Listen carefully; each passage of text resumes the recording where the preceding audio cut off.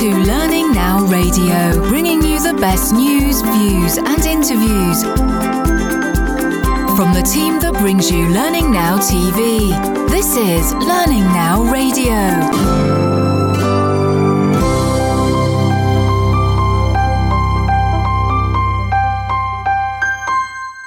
I have the absolute pleasure today of introducing, or perhaps reintroducing if you caught him on the fantastic interview for Learning Now TV, Dr. Andre Vermeulen. He's CEO of Neuralink and possibly one of the most passionate people I've ever spoken to on the subject of neuroscience. So Andre, thank you for joining us again, and I'm really looking forward to our conversation.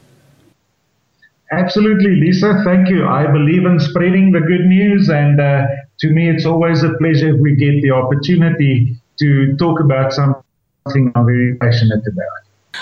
Well, I was a little bit cheeky, I'll be honest, Andre, when we were speaking for Learning Now TV, asking you the question of learning and development professionals saying, well, we've got on fine without all of this neuroscience stuff, but I have experienced that myself at conferences. The minute that the word neuroscience comes up, I think it's often bandied about as if we use the word neuroscience, we'll all sound terribly clever and it will give some research basis to what we're doing. So I'm really keen, from your perspective, to get under the skin of the research and the work that you've done to get to where you are today, to really ground this in something solid.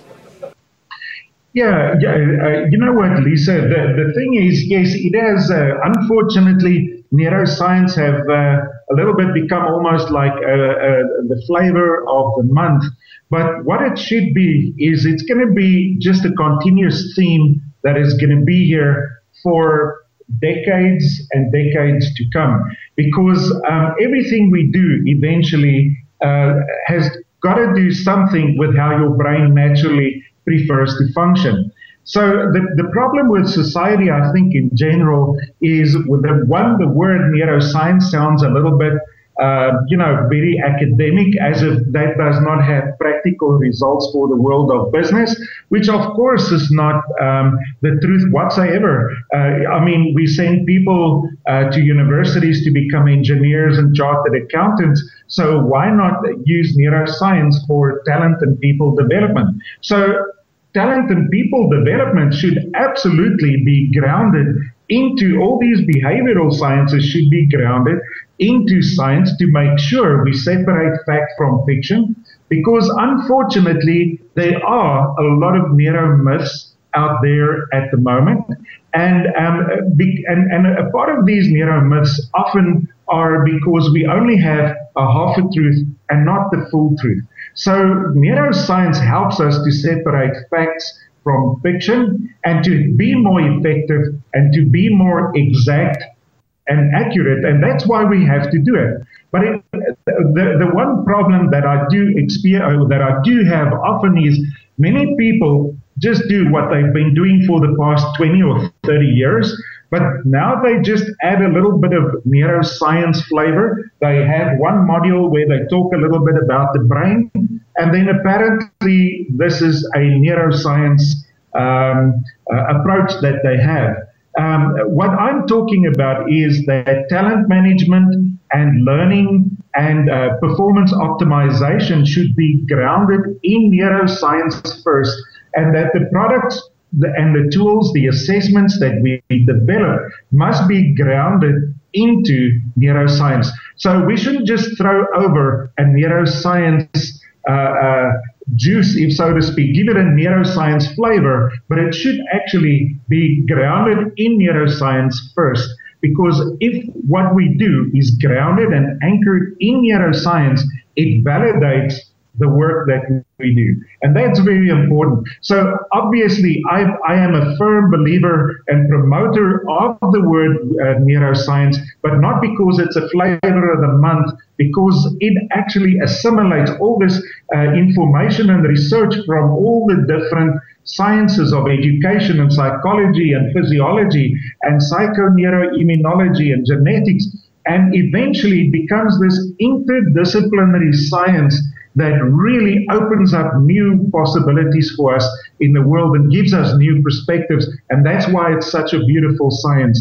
but it has to stay true to fact and science, because it's going to help us to cut some of the junk that has been existed in people development approaches out and make sure we are accurate. Well, you've led me to have to ask you the question, Andre. What are your top neuromyths? Because you mentioned neuromyths. I want to hear from you. What's the top junk that you think is put out there that is fiction and not fact? Well, there are many neuromyths. For instance, one of them are, we only use, I think people say, not always differ, but we only use 5% of our brain or 10% of our brain. And then you often hear that Einstein said so. That's not true whatsoever. People use their whole brain. But yes, we can optimize that more and more. But, we often demotivate people when we tell them you have a lot of potential, you don't use much, but we can't really give you solutions and opportunities to optimize that really that much.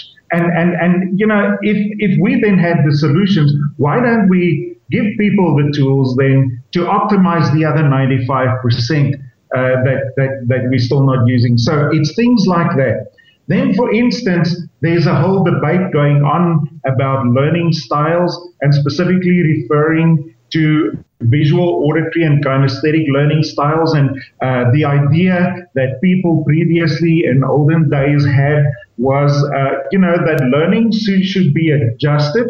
That we offer learning to a visual learner in a different way than to an auditory learner. So we can have different classes, and the different classes catered for different types of learners. The reality is our world does not adapt to us.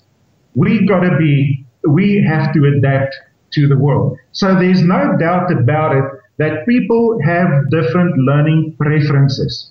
And it is very important that all learning preferences, have to be accommodated in every learning offering that we show to people. But you can't just have a visual, auditory, or kinesthetic perspective on things, because the world doesn't work like that. Also, when we have this holistic approach of having a visual, auditory, and kinesthetic approach on every piece of information that we transfer to people, we stimulate the different areas of the brain. So it is important that we look.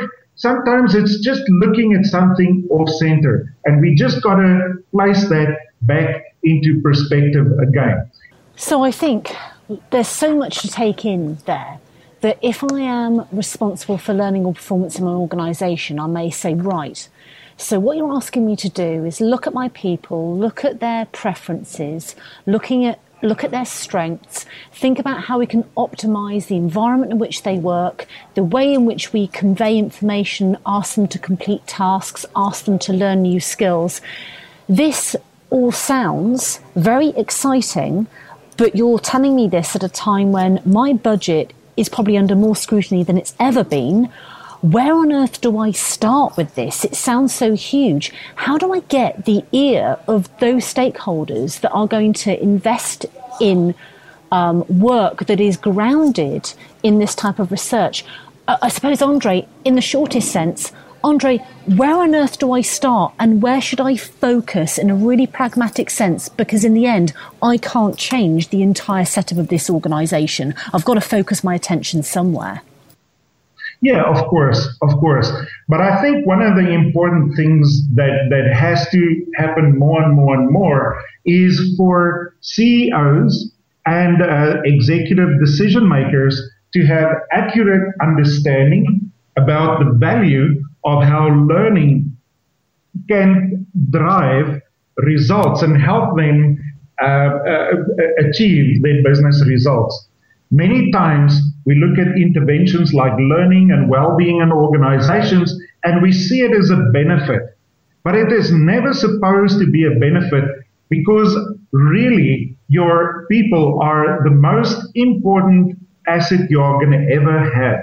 The problem is most companies say it looks very nice and impressive on their walls in those portraits, but they do not live that, they do not believe that, and they do not put their money where their mouth is. But the problem is also because in the past, many times, like many of our learning interventions and projects and HR interventions and OD interventions has not really given business a proper return on investment. So we've not really convinced CEOs of the value of people.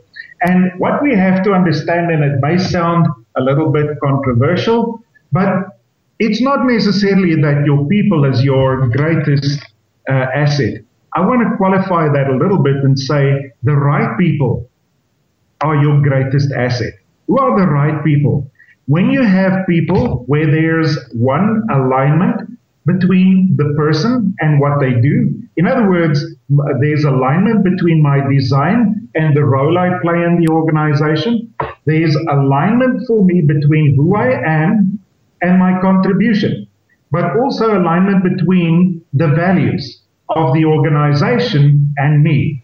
I can work for a place where what the organization values is what I value as such also.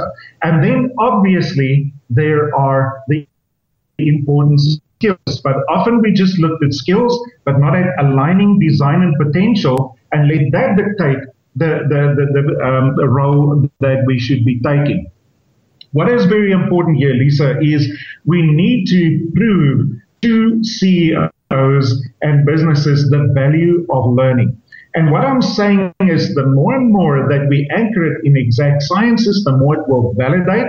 And in our own personal experience, we have experienced that we have 3-4 different examples of in difficult times where the economy was bad, if you could prove that the intervention you have is giving your client a return on their investment in the training and development, and that improves productivity and the impact, it makes good business sense. So we need to learn to present good business cases to our decision makers of the value of this.